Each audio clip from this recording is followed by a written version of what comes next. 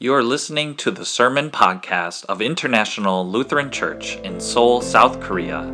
I'm Pastor Chuck Hoffman.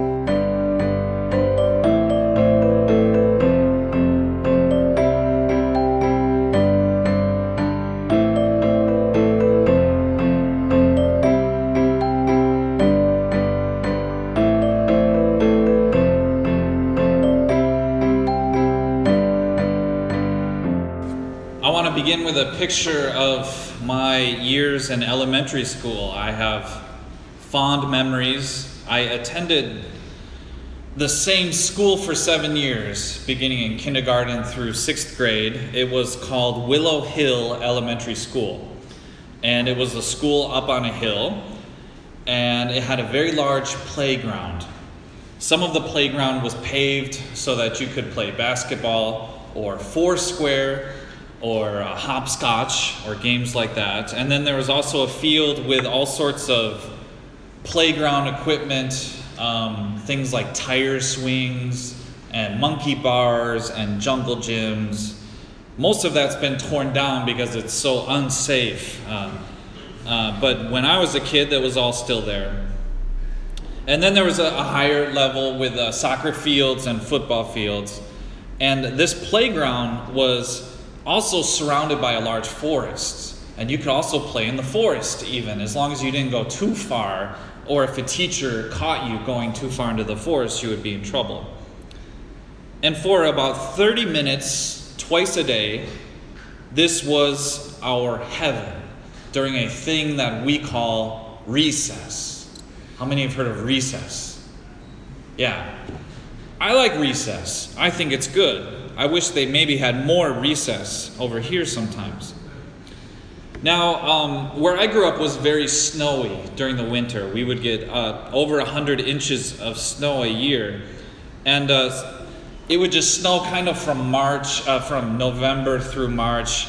And they would have to pile all that snow into these big piles, push it off to the side, and these snow banks, and they would grow into sort of like little hills, little mountains. So through the winter time, we of course still had recess. And one of the games that we liked to play a lot was called King of the Mountain. What this is basically children climb to the top of a snow hill, and then whoever's on the top and in the center, they're the king. And they want to remain king as long as they can. And the other children are trying to tear that child down. And then they would take the spot over. Now you can imagine that no one remains king for very long. As soon as you were to stand at the top of the snow pile and raise your hands and say, "I'm king," then someone would come from behind and knock you down, and you would go falling down the hill. And now snow, everyone thinks snow is really soft, but actually if it's been piled into a big pile like that, it's not soft at all. It's kind of frozen solid in these little boulders. It's more like a pile of rocks. It kind of hurts when you get pushed down the snow pile. From an early age, we seem to have a desire to figure out who is greatest. Whether it's king of the mountain, or maybe knowing how much someone scores in school sports. Perhaps over here in Asia, it's more common to keep score by what someone has tested on a test, or where their place is in a class. From a young age, we seem to be concerned already with this question, who is the greatest? And then that question continues into adulthood as well. I picture an office building, and near the front door there's a parking spot with a sign that says, "Reserved for the CEO." And maybe there's a really nice car parked in this parking spot. Another employee may say, "Boy, I wish I was the guy on the top."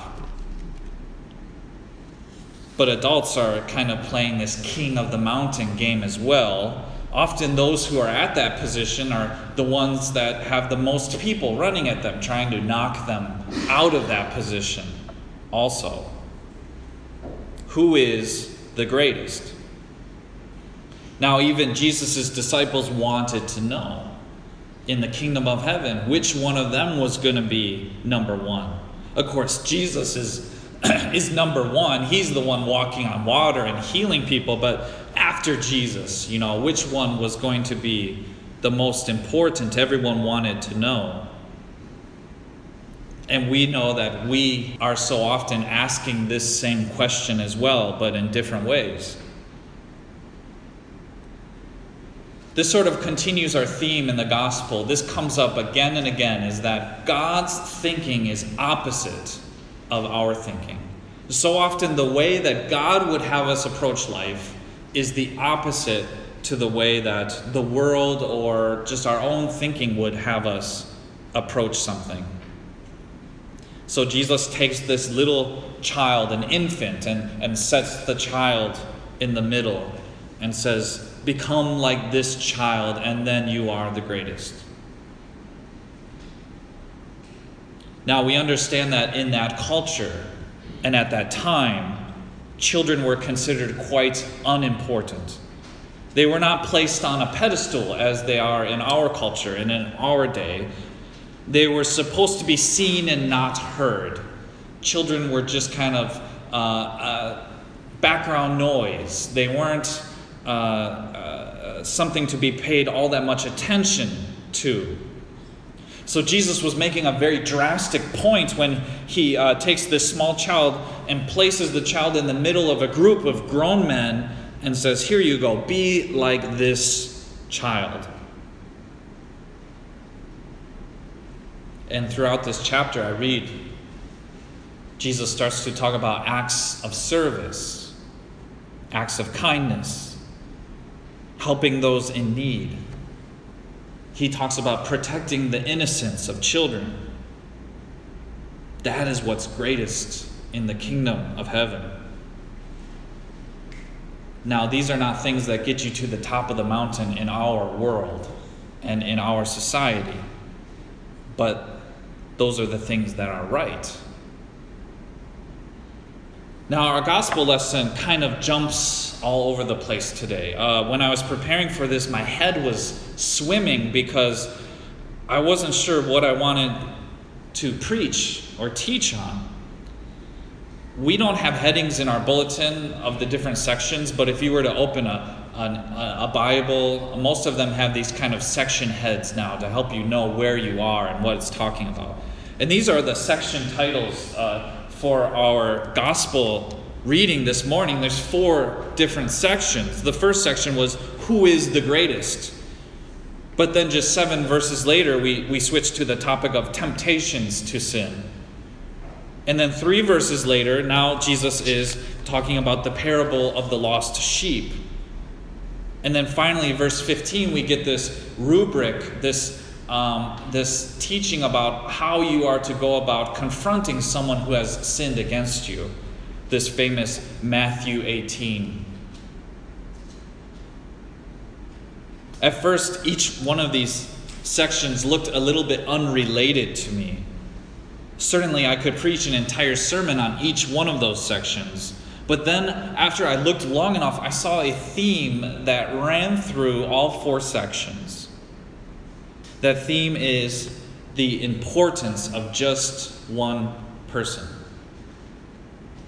The number 1 keeps showing up again and again throughout this chapter.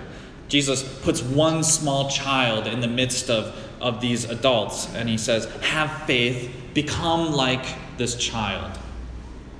Then he says, whoever receives one child in my name receives me. And then he says, whoever causes one such child to sin, woe to them. In the next story, Jesus seems to be speaking of the seriousness of sin. Even just one sin is so serious, you ought to take drastic measures to cut it out of your life whenever you can. Then the parable of the lost sheep. He says, leave the 99 and go after the one.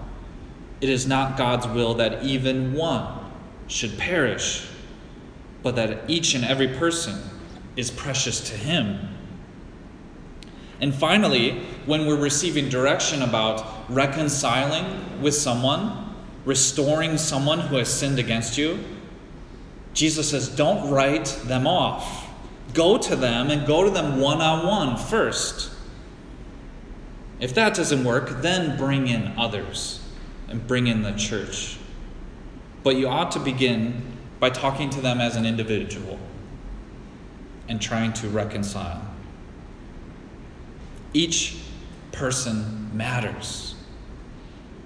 God cares about protecting each person's innocence, calling each person out of sin, pursuing each person, and then, if they do sin, restoring them gently, one-on-one. Who is the greatest? All of this is the opposite of who is the greatest. All of this is the opposite of that question. So I wanted to move from that question to a better question. And that's actually the conclusion of my sermon. I thought we could move toward a better question. And don't ask who is the greatest. Instead ask, how can I view each and every person with the same amount of importance that God has placed upon that person?